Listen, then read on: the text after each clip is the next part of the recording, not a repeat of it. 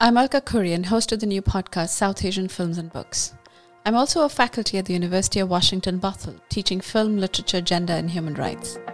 In this first season of South Asian Films and Books, I'm going to look at how South Asian writers and filmmakers explore some of the major issues and help us make sense of the world that we inhabit. From politics to culture, each episode looks at a topic that impacts and shapes the lives of people living in South Asia and its diasporas. This is South Asian Films and Books, an original podcast broadcast from Seattle. Subscribe to New South Asian Films and Books as soon as possible so you don't miss a single episode. My guest today is Kavita Krishnan. Krishnan is secretary of the All India Progressive Women's Association. She's a member of the Politburo of the Communist Party of India, Marxist-Leninist. She's a women's rights activist, and she emerged as one of the most influential activists following the 2012 Delhi gang rape and murder of the 23-year-old student Nirbhaya. In 2019, Krishnan published her book, Fearless Freedom. Welcome to the podcast, Kavita. Hi, Alka. Thank you for having me. Yeah, it's my absolute pleasure to talk to you. So I'd like to sort of start with when I actually came to know about your phenomenal work during the 2012 anti-rape protest, the unprecedented anti-rape protest that happened in India in 2012. And you gave that famous speech that went viral. Can you please talk to me about what happened at that time, what you said in the speech that resonated with an enormous number of women across the country and internationally as well? Yeah, I think that I was saying something which I had been saying for a very long time. But somehow that was a moment when a large number of people had tuned in a way, because of the anti-rape movement that was going on. And I think that all around them, people, especially young girls, young women, could hear people telling them how to be safe. So the entire emphasis was that you have to be responsible for your own safety, or that the government should do this or that to keep you safe. And generally, the things that were suggested in terms of policies would be things that involved restricting women's freedoms. So you had hostels at that time, university and college hostels, changing their curfew timings to make them more restrictive for women's too. And I think that, the fact that I was speaking to say that, we are not really asking for a safety that is basically a code word for these restrictions. We are asking for our freedom to be safeguarded. And I think that was a sort of basic feminist insight, which, I had been speaking and writing about for a while before that. But somehow one of those talks that I gave on the street resonated with so many people at that time, because they felt that not enough people were saying that, not enough people were speaking about that. And that is why this idea that the restrictions on autonomy are themselves a form of violence, that they are not a remedy for sexual violence, that they are themselves a form of violence against women in India, and probably one of the most widespread forms of violence against women in India, and the one with the most acceptance, the one with the most social acceptance, the form of violence that has the greatest social acceptance. I think that became recognized and could sort of come to the forefront then. So, in fact, for me, what was most important then about that movement was not so much that it was against rape, because you've had movements against rape before in India. But that was probably the first movement where you had a large number of women speaking, asserting their right to be free, their right to autonomy and personhood, and being heard with respect, being heard with a willingness to change entrenched habits. I think that was what was so significant about that moment. In your book, you talk about the complex and complicated intersections between love, autonomy, respect, control. You talk about the four walls of patriarchy, i.e., the home, domestic violence, honor crimes, and rape culture, the policing of women's sexuality to maintain caste, purity, and so on and so forth. So, talk about that. Yeah, I think that, in my book, what I've tried to talk about is to first sort of map out this whole space, that this whole idea that there exists this violence in full view, which hides in plain sight, but which is not recognized as violence. So these restrictions on autonomy, which are something, if you were to say that there is a particular form of violence which is especially specific to India and South Asia, then it would probably be this. And in South Asia also specifically probably worst in India. What is the shape that this violence takes? You have a very large percentage of women in India who cannot leave their houses without seeking permission to do so. So this happens even if they are educated, employed, whichever section of society they come from, whichever caste they come from. Very, very large percentage of women say that they do not have the right over their own selves. They cannot just decide to exit the house when they like to. Go for a walk, go to the market, even visit a doctor, nothing. And the other felt thing which a lot of people have talked about is that women in India feel that you have to account for your presence in public spaces. Mm-hmm. You are continuously asked, so you are held. So this is, of course, it resonates with victim blaming the world over. But it's a little different in India, particularly because your very presence on the street raises the question, why are you here? So a policeman can actually come up to you and ask you, what are you doing on the street at this time, at this hour of night? Why are you not at home?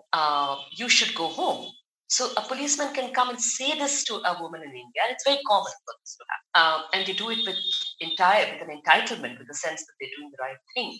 Whereas I can't quite imagine this happening in many other countries. And of course, when you ask what accounts for this, then you have to come to caste in India. The caste system means that you can only maintain the purity of the caste system on the structure of caste by maintaining a very strict control over women's sexuality and reproduction. This obsessive control over women has a lot to do with the obsessive fear of the blurring of caste boundaries. And this goes back a long way.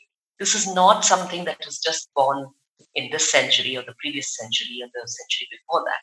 I've even looked anew at things like the Mahabharata and how is the sense of a doomsday, a Kali Yuga, a sort of doomsday time, that we're supposed to be living through right now. What are the contours of that, social contours of that? What are the social parameters? And it turns out that yes, one of the big features of that, of the Kali Yuga described in the Mahabharata, was that it meant the intermingling of the castes, and specifically sexual freedom of women to marry and to have sexual relationships across caste boundaries, that this was seen as a marker of social destruction. But this is not just culture. What I say in my book is, what I establish in the book is that it is not just cultural. So it isn't enough to look at the Mahabharata and say, okay, so many centuries back, this thing was written, and Indian society has just been following this now.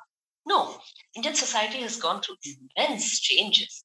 The point is the resilience of caste in all those changes, and the resilience of this form of patriarchy in all these changes is something that we need to look at. What are the new political avatars that we're seeing of it, the new socio-economic and political economy of the avatars we see today? So there I come to what we see in, for instance, modern day factories, which are supposed to be the seats of, basically globalization. So that's where a globalized labor force is working in India. It's making in India, in a way, it's to echo the slogan given by the current Prime Minister, Make in India. So that is where women are making in India for global factories. And the kind of restrictions that are imposed on women in these modern workplaces, and the rationale for those restrictions is, say, the good old, thing that we have to keep women safe, which is basically a code for we have to keep her safe from her own autonomy. Mm-hmm. And what are the implications of that autonomy? Those are not only sexual, those are also political, those are also a right to organize and so on. So I've looked at that. And finally, I have also looked at, the fact that what is at this particular moment, since 2013 up till now, what has changed in India? You're at a moment when you have a global rise of the far right, and India as well is very much one of the major centers of that. And the way in which they, the controls on women's freedom, restrictions on women's freedom play such a huge part in the ideological infrastructure and the physical political activity of the militant far-right groups. And that is again something which I've looked at. So I've looked at how this is reproduced in today's India. Say that what I try to do to the reader who is not familiar with India, or even to the readers who think they're familiar with, but who inevitably, call me to ask me, okay, so tell me about rape in India. So it's as though if you're talking about violence against women in India, you have to talk about rape and nothing but sexual violence. So there I have gently tried to say, widen your gaze a little bit and look at how the dots are connected between the various kinds of violence. And your singular sort of tunnel vision focus on sexual violence actually makes it harder for women to articulate, to assert their autonomy. So it helps to recognize that the restrictions on autonomy are themselves a form of violence, and how are these restrictions being reproduced and maintained and rationalized, and how are they still acceptable in the 21st century India? In fact, even I would say to some extent they're being challenged like never before, but they're also being reimposed like never before. And you use this very powerful imagery of women's lives that are lived, crashing against the walls like a bird caged in a closed room. These are like some really very powerful imageries to explain, the kinds of restrictions that are placed on women, and how exactly those restrictions are experienced by women. Yes, I've used those images, but I think that what I've also tried to do is to talk about, to not just to say that, oh, women live these restricted lives. They don't actually. They do. They're struggling against those restricted lives. Yeah, and they have been calling out this. So for instance, the image of the bird in the cage is an image by a 19th century woman who taught herself to write and read secretly in her upper caste Brahmin household, and where it was forbidden for girls and women to read and write. And the way she teaches herself that, and the way she is able to talk about the fact that even her presence as a daughter-in-law in a loving household, where there is no overt violence or anything of that kind, how she finds that life restricted, and how she longs for a certain kind of freedom. And she writes about the Kaliyug, the very same Kaliyug I just described as being, in Hindu religious texts, it's supposed to be doomsday. In contemporary Hindi films, it is supposed to be doomsday. It's supposed to be the world turned upside down. And yet there is this 19th century woman saying, I want that world to be turned upside down. I wish that, I'm happy that this day has come when the world is being turned upside down. So the fact that there is this struggle that our grandmothers have been waging against this, this is not just a one-sided repression. This is not just a litany of suffering. It's a legacy of struggle that we have, and that we ought to recognize and embrace that legacy of struggle. Yeah. And also, what you're saying is making me think about your reference to the ways in which your father raised you, not to be this shy and passive woman, but to walk fearlessly and look boldly into the person's eyes. And all. Yeah, it's difficult for me, in fact, to write about personal things. I realized that when I was writing this book, and when I was reading Anya Lumba's Revolutionary Desires, where she also writes about how left activists in India, women activists in India who are communist, feminist activists, find it hard to talk about the person. So for me, in fact, it was not very easy to write about. I'm not sure how much of myself I have been able to share.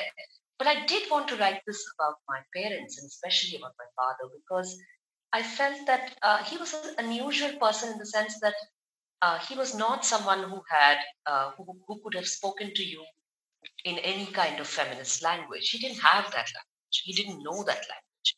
He could not speak to you in any kind of modern politically correct language. He didn't have it. He didn't have any access to that. So, in a way, a person who was just an ordinary human being, an ordinary man, shaped by his own times, the fact that he could just have that instinctive empathy with the women in his life, and he could see their, he could see their wish for autonomy and freedom not as a threat to his authority or as a threat to their own safety, but as a fulfillment of their potential. I think when we were growing up, we didn't realize how wonderful that was. But when I came into my teens and into college and so on, and looked around me at other young women who were not so lucky, who had parents who were far more restrictive, far more concerned. I wanted to share this part of the story to say that What made this possible? This means that it is more than possible for people who are not, not necessarily trained in, they're not necessarily received a liberal training or even a feminist training. They are not typically woke men. And yet they are people who can be fathers to daughters who are actually nurturing of a daughter's personhood and autonomy, and how much of a difference that makes to the woman concerned.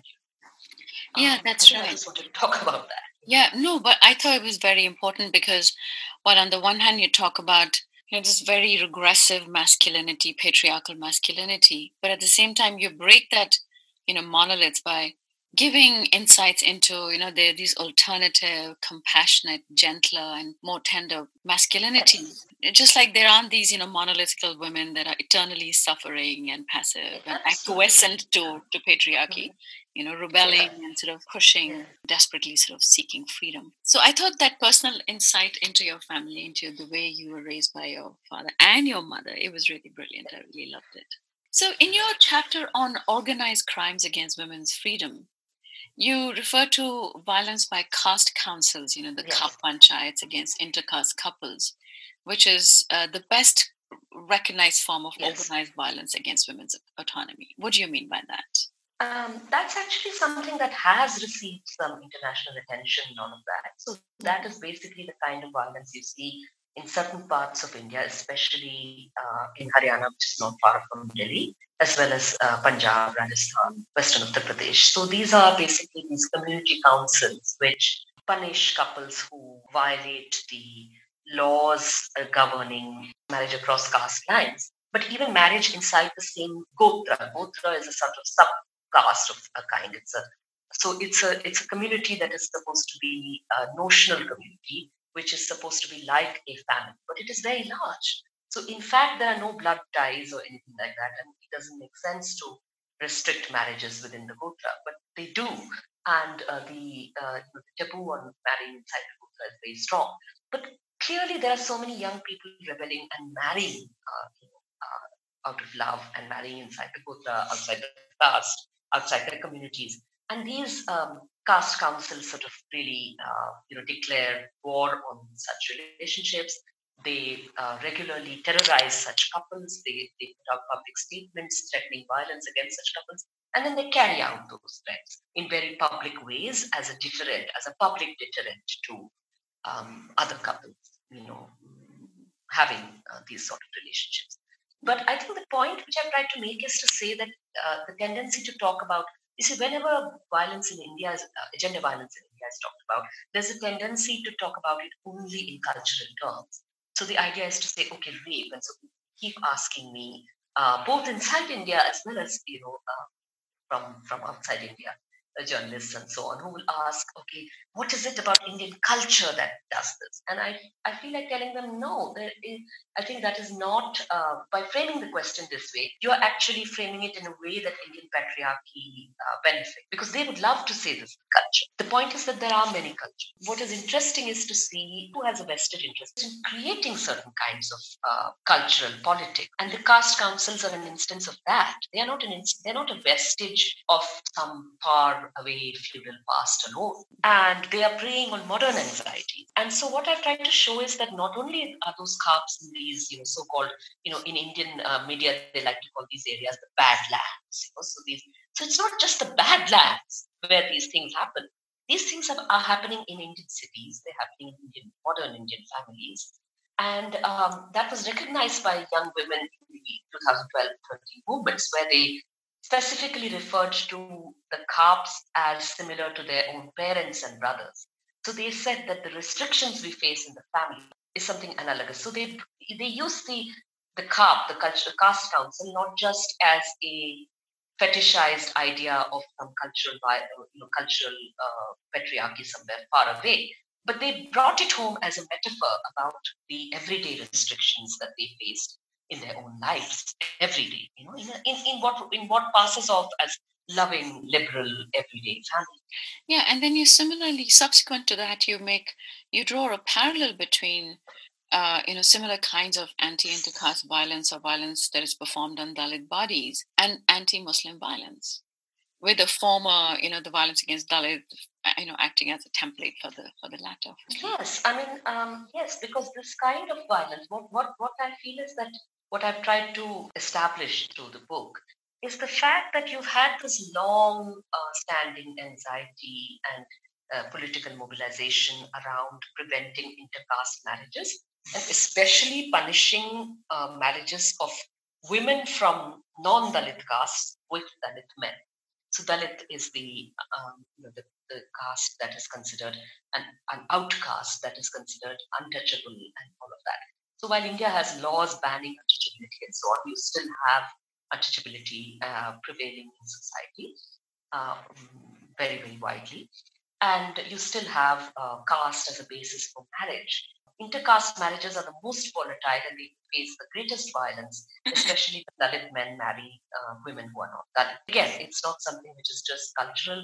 It is not something where people are just reacting because of some cultural vestige, some vestigial cultural idea. They are reacting because of modern day political organizing, which tries to shame the parents of women who marry in this manner, to shame them or into committing suicide or into committing violence against their own daughters and all, against intercaste marriages. And also then seen how in the last few years, it has also become far more organized, the kind of violence you have by the Hindu majoritarian outfits. I would not really hesitate to call them terrorist outfits because they do actively, violently militate against and terrorize interfaith couples. Interfaith, not just romantic couples, but interfaith friendships, interfaith socializing. Quite recently, after my book came out, there was a video of a young woman in Haryana somewhere sitting with some friends, and the friends happened to include Muslim men, and she happened to be a Hindu woman.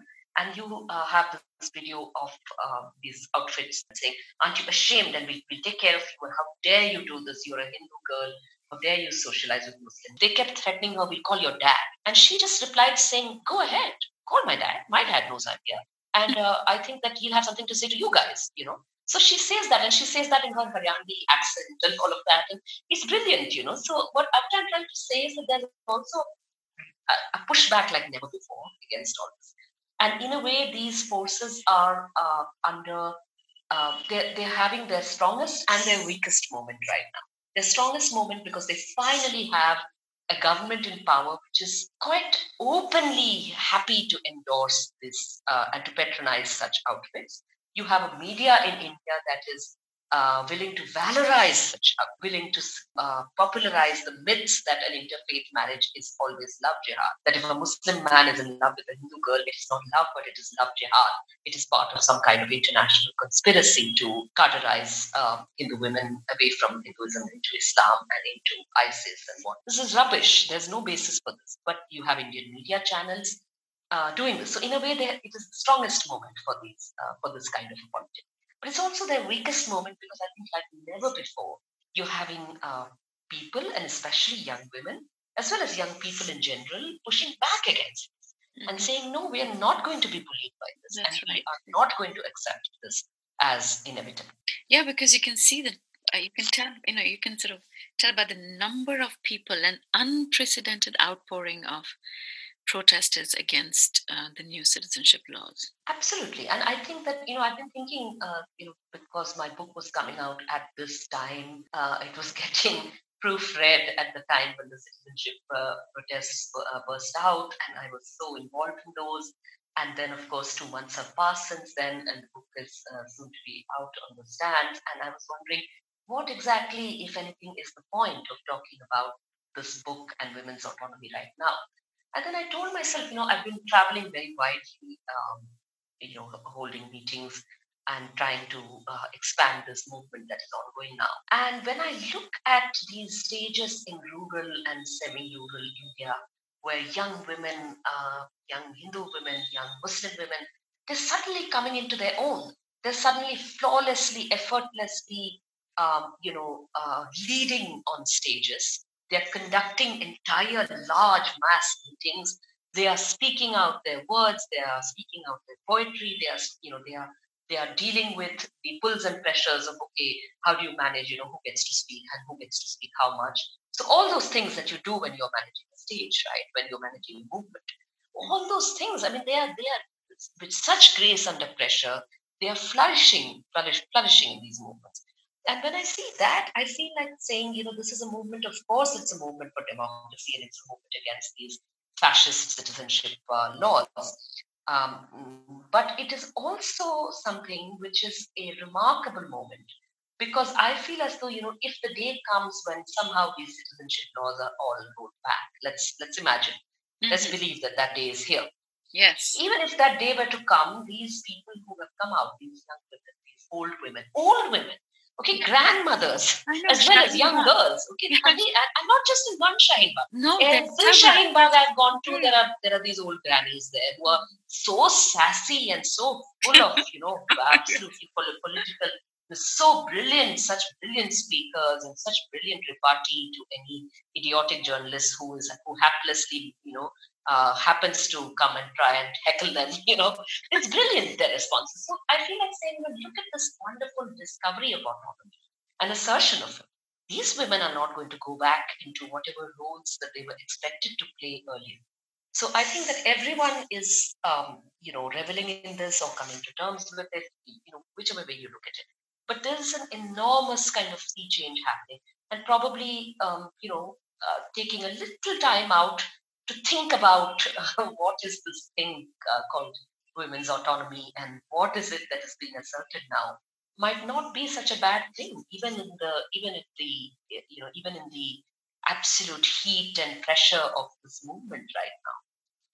Well, it may be wise to think about it. Yeah, but I think I clearly see the connection, because like your work right from the time when you led this so-called leaderless anti-sexual violence movement that was happening in 2012, 2013, and so on, which was narrowly focused on sexual violence. And now you are, making that connection between what happened there and what's happening now, where you have women who are not just talking about sexual autonomy, who are not just talking about resistance against, sexual violence, but they're talking about democracy. They're talking about citizenship rights. They're talking about inclusivity. It's not just for themselves, like in a place like Shaheen Bagh, where you have interfaith prayers, and you have Rohit Vemula's mother coming and hoisting the flag along with one of the dadis. So it's like a truly secular place. So I think what the women today are doing, it's like a multi-generational,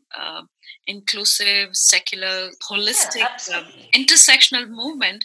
They've actually taken that, the movement against sexual violence to the next level. They're talking about things that are more holistic. And totally. And I also feel that, what I wanted to do with the book was also to help today's generation connect with past struggles of the women's movement, so the history of the women's movement. Yes. Because I found that, again, this is not just in the international arena, but even in India, you have, journalists and commentators and so on thinking that what they are witnessing today, that this is the first time. They're so eager to say, okay, this is the first time this has happened. Okay, even with the Shaheen Baghs, there have been so many write-ups by people saying, okay, this is the first ever time that you're having women leading this such a movement and all of that. And you feel like gently helping people to recognize and remember that, no, this is by far not the first time, And we stand on the shoulders of giants. And the kind of thing that you're seeing now, it helps young women to know who came before them. I said that we were, I've tried to talk in the book about the connections between the legacy of women's movement that we have then and the developments that we're seeing today. And to point out that if you have Radhika Birla and if you have Fatima Nafees today, then you also had Shah Jahan Appa and Satya Rani Chadha in the 1980s in Delhi. And the reason was that they were mothers who, one Hindu, one Muslim. They were mothers who lost their daughters to dowry violence, dowry burnings, and came out on the streets in anguish, forged a collective, forged a friendship with each other, and led this amazing, remarkable movement calling out domestic violence, violence, which till then was an unmentionable, which did not have a name, which was considered to, it just happened to women, and you were not supposed to talk about it. So I feel like the most rewarding moments for me in the past couple of months have been when I have been to the various Shaheen Baghs all over the country, but not only the Shaheen Baghs, the village meetings, the small meetings here and there, where I have shared the story about Satya Rani Chadha and Shah Jahan Appa, and about Fatima Sheikh and Savitribai Phule. Okay, so Fatima Sheikh and Savitribai Phule were the educators in the early 20th century who were among the first people to set up schools for girls, and they did so in the face of terrible social reaction and violence. And they were Dalit and Muslim respectively. But the fact that it's not just so Fatima and Savitri, these names were being used in the various Shaheen Baghs and all of that. But I think that we had in some ways forgotten about Satya Rani and Shah Jahan. And so I had such a rewarding time reminding people about Satya Rani Chadha and Shah Jahan, asking women, asking children, asking ordinary people to remember those names and to talk about those names in our protests today. Because these were people, these were movements, whether it is these women or whether it is the mothers of Kashmir or the Northeast or Chhattisgarh or the parents of the emergency days who lost their children to custodial violence. These are people who have taken the pain of the loss of a child, that terrible, unfathomable pain, and built out of it a politics of empathy and political accountability against impunity. It's a politics that directly challenges the state, and yet it is a politics that has room for empathy, for parenthood, for motherhood, for fatherhood, and for thinking about loss in a very concrete way. So I feel like the contrast between the pain of these parents and the old empty rhetoric about Bharat Mata and all of that, and asking to kill and die in the name of Mother India, there couldn't be a bigger contrast. No, that's beautiful. When you talk about parents, you're talking of people of a certain generation, and the present day Shaheen Baghs are populated by, multi-generational constituency of people, including parents who have, in particular, women who have sort of turned away or abandoned or, taken a break from their domestic duties and brought their children along, and, using this space not only to make a political statement, also politicizing themselves, developing this, political consciousness, but also politicizing their children right from a very young age.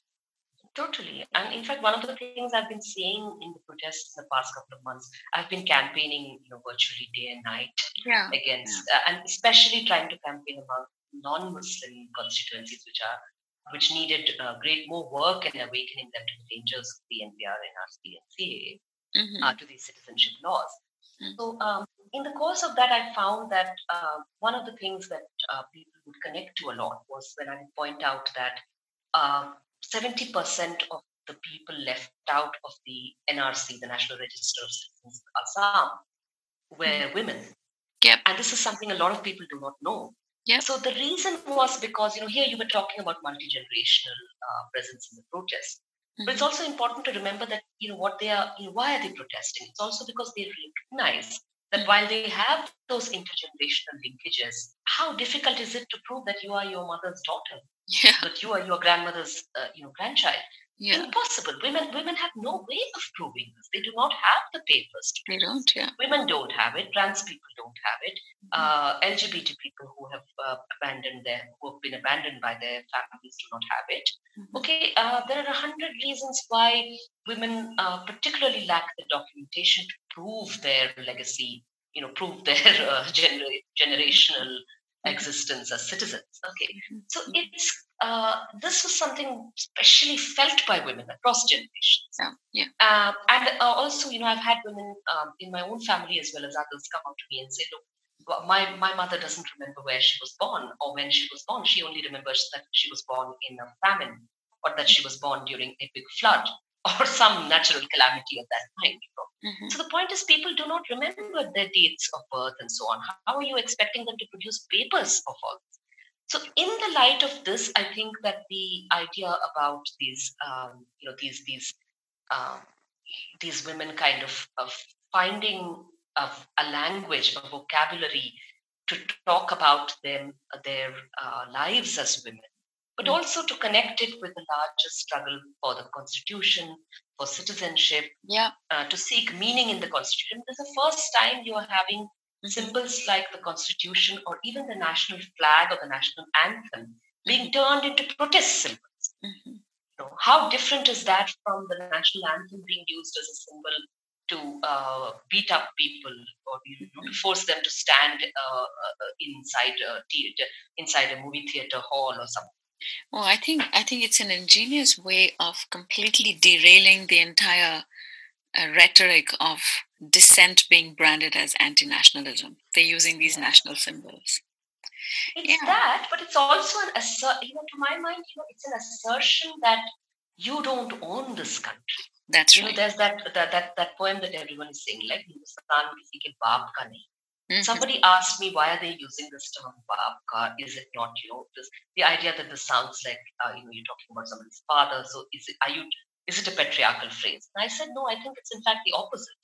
Because there are those who assume that, that the country is their father's gift to them, their patriarchal legacy.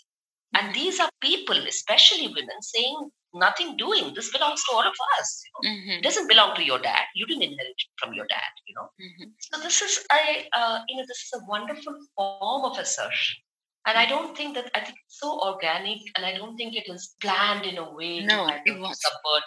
It has come so naturally to people to just lay hold of these symbols and to say, hello, these belong to us. These are ours, and they cannot be used for your as accessories for your hate campaigns and your patriarchal violence. I wanted to just go back to the whole idea of, when we were referring to the organized political terror against interfaith couples. It was interesting then, in light of what we've been talking about, the whole binary between the shameless, shy woman, girl, or a woman, women being infantilized as girl or as a child, and it just completely derails all of that. Well, it's interesting for me how in the past few years, especially with the rise of the far-right political force to power in India, you're having Indian institutions moving away from their constitutional promises, right? But in these past few years, you've had it's not just like local district, you're having state courts and even the Supreme Court doing this form of infantilization. So I have tried to look at what that means, what this restrictions of autonomy, how this is so central to the construction of a fascist patriarchy in India today, or to a far-right patriarchy in India today. And that's a very modern phenomenon. We are not struggling against some cultural thing that is going to take a long time to change. No, a lot of stuff has changed. There's been a sea change in culture. The very fact that you have young people not thinking twice about marrying across caste lines and lines and so on. And this is not new. They've been doing it for a long while now. But I think what is new is the acceptability, the respectability of these so-called far-right campaigns against love jihad. The fact that you can have constitutional courts in the country actually discuss the term love jihad without saying what nonsense, get rid of this phrase. This doesn't exist. This is rubbish. The fact that they keep giving it legitimacy, even though there is not a shred of proof of any such organized crime. In fact, you have proof of organized crimes against women's autonomy, and you're not calling that terrorism. You're not calling that a jihad of any kind. The one political segment in India which has really made itself heard and felt in the past few years, and especially in its anti-fascist, anti-Modi, anti-BJP politics, has been that of young women across demographics. So young women across communities, across castes, across rural and urban divides. So they are not the ones who would qualify as betis that need to be bachaud or betis that need to be padhaud. Well, that's what the political phraseology says that. But as I've been saying in the last couple of months in all my meetings, it was Satya Rani Chadha and Shah Jahan Agha who were really doing the beti bachao, right? Because they were protecting their daughters from patriarchy. They were protecting all of us, they were protecting the next generation of young women, their own daughters, from dowry, from being killed for dowry, from being burnt alive for dowry. Mm-hmm. And this was something which we don't talk about as Beti Bachao. Whereas we talk about Beti Bachao when we want to see a patriarchal state essentially claiming to protect women by hanging men who are accused in certain rape cases, by killing men in encounter killings, and above all, by taking away women's own autonomy and telling women, you don't know what's good for you, they're doing this to protect you. So I think that the fact that so many political leaders have been able to speak publicly in the past few years, openly, saying that, oh, these women are shameless, these women who are asserting their freedom, how dare they talk about freedom? They are shameless women and they're trying to turn our shy Indian women into shameless women.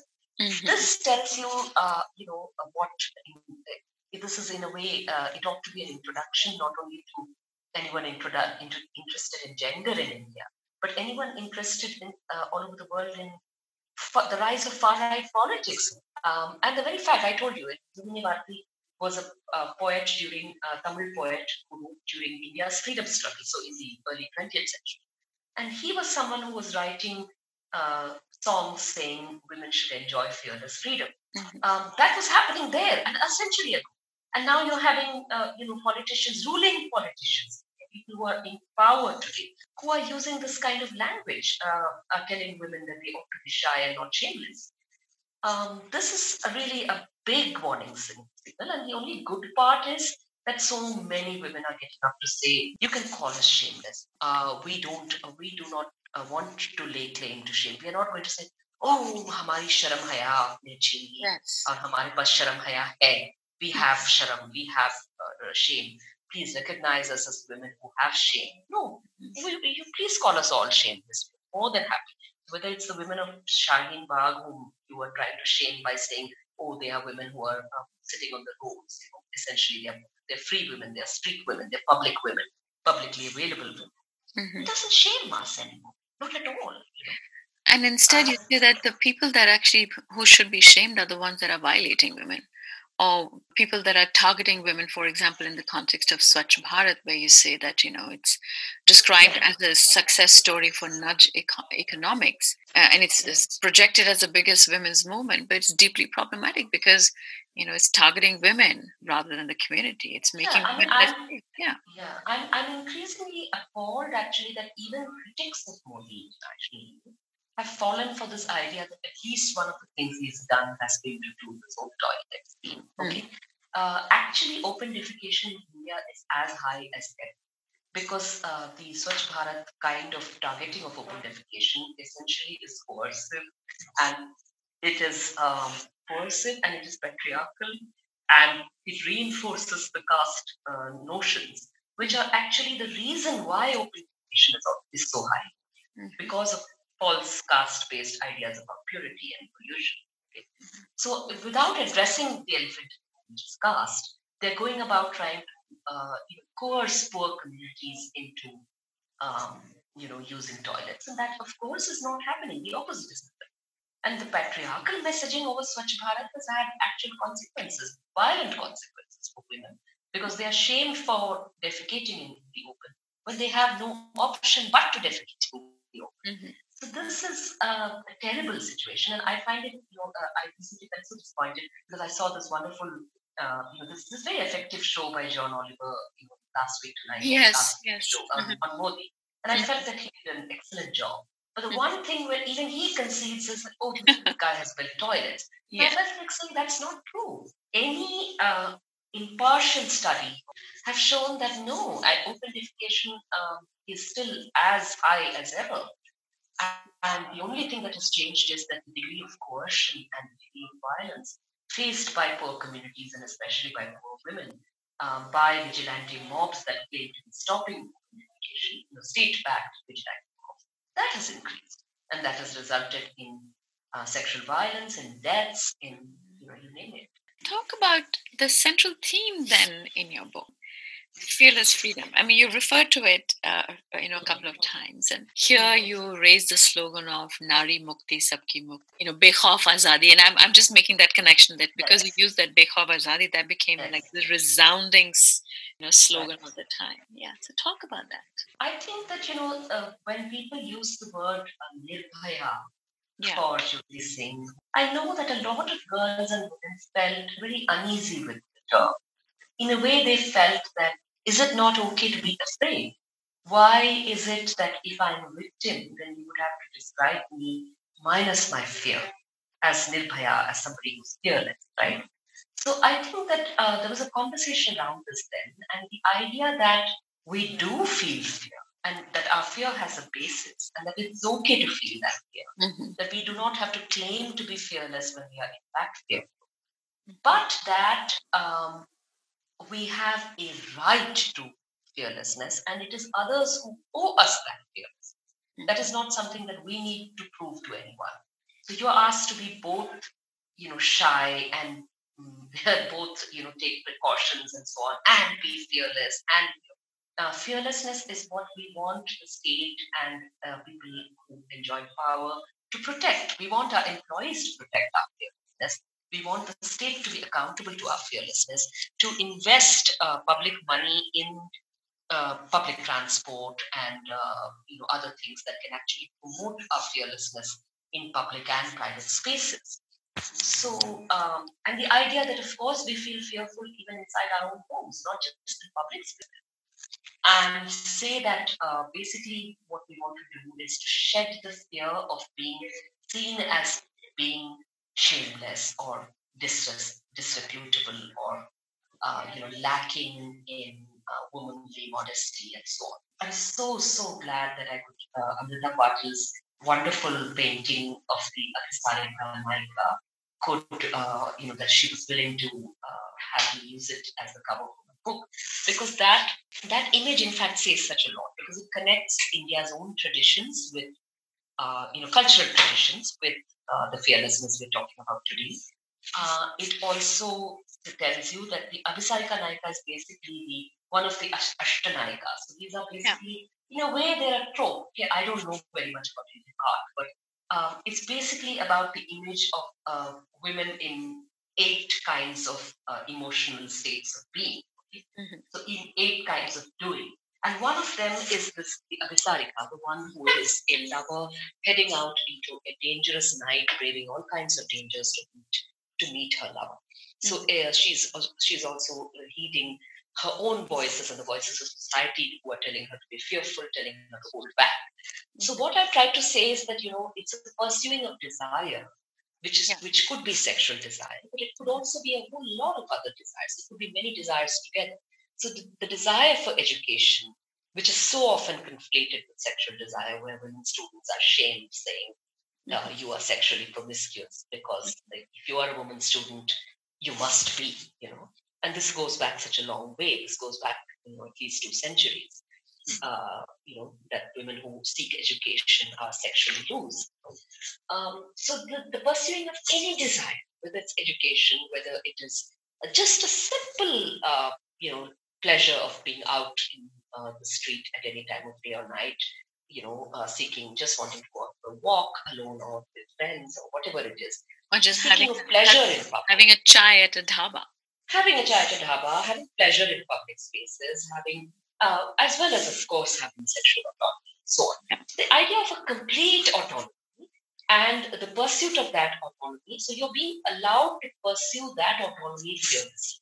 I think the book is basically about how difficult it is in India to do that, and yet how so many are asserting their right to do that, and how we need to recognize that as being one of the most significant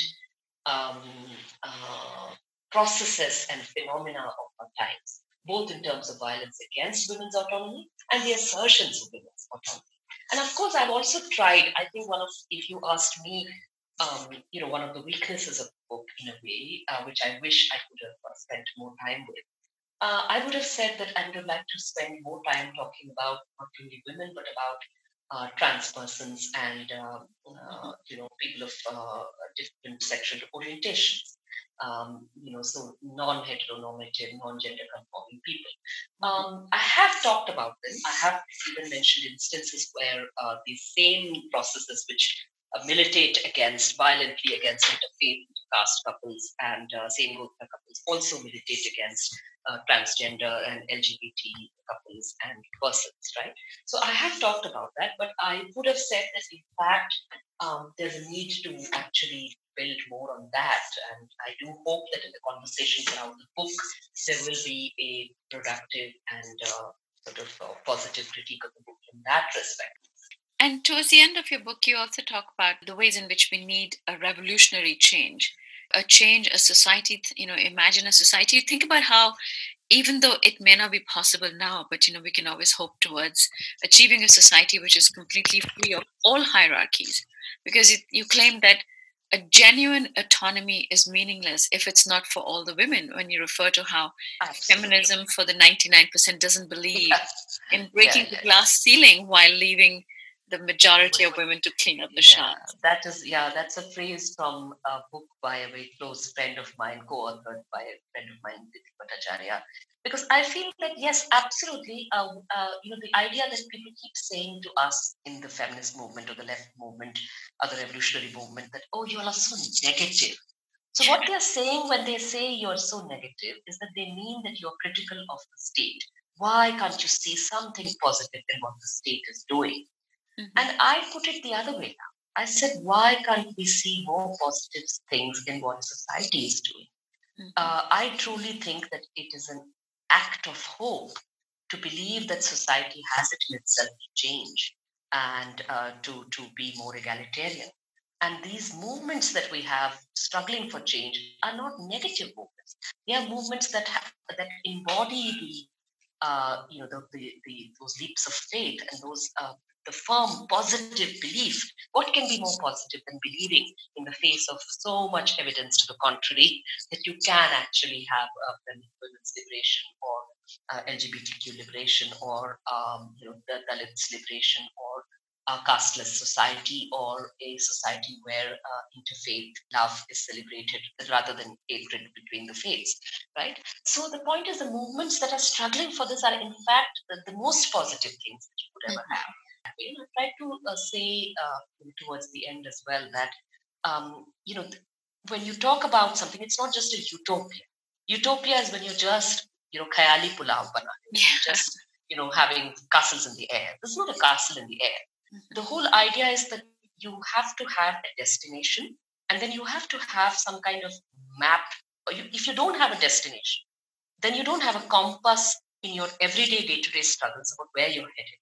Every struggle is equally important, no matter, even if it is a little everyday little assertion, little pushback against families inside your own home. Okay, but the point is that this oppressive structure, we want to get rid of it. And whatever small and big measures there are towards getting rid of it, that is the distinction between a feminist or a revolutionary left movement, which has that goal and a compass pointing towards that goal and guiding you in your everyday struggles, and the statist kind of interventions which say, okay, here we are, we'll work with this or that NGO and we will tell you, you can have a self-help group here.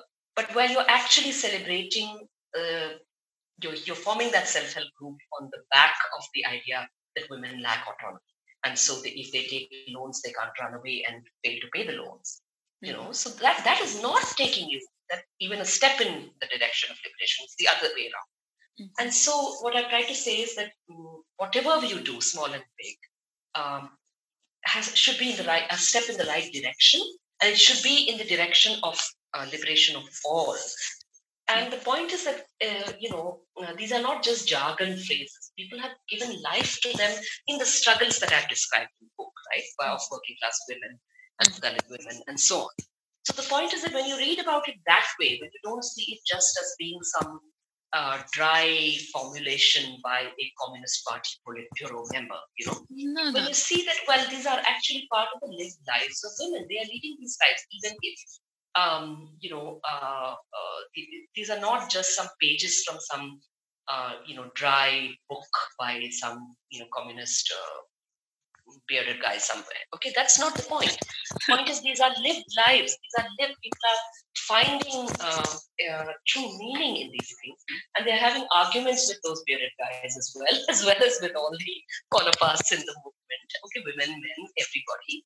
And it's part of those arguments and trying to make sense of the world around us that we are actually headed in the, we are actually able to revolutionize our present and hope for a more revolutionary future.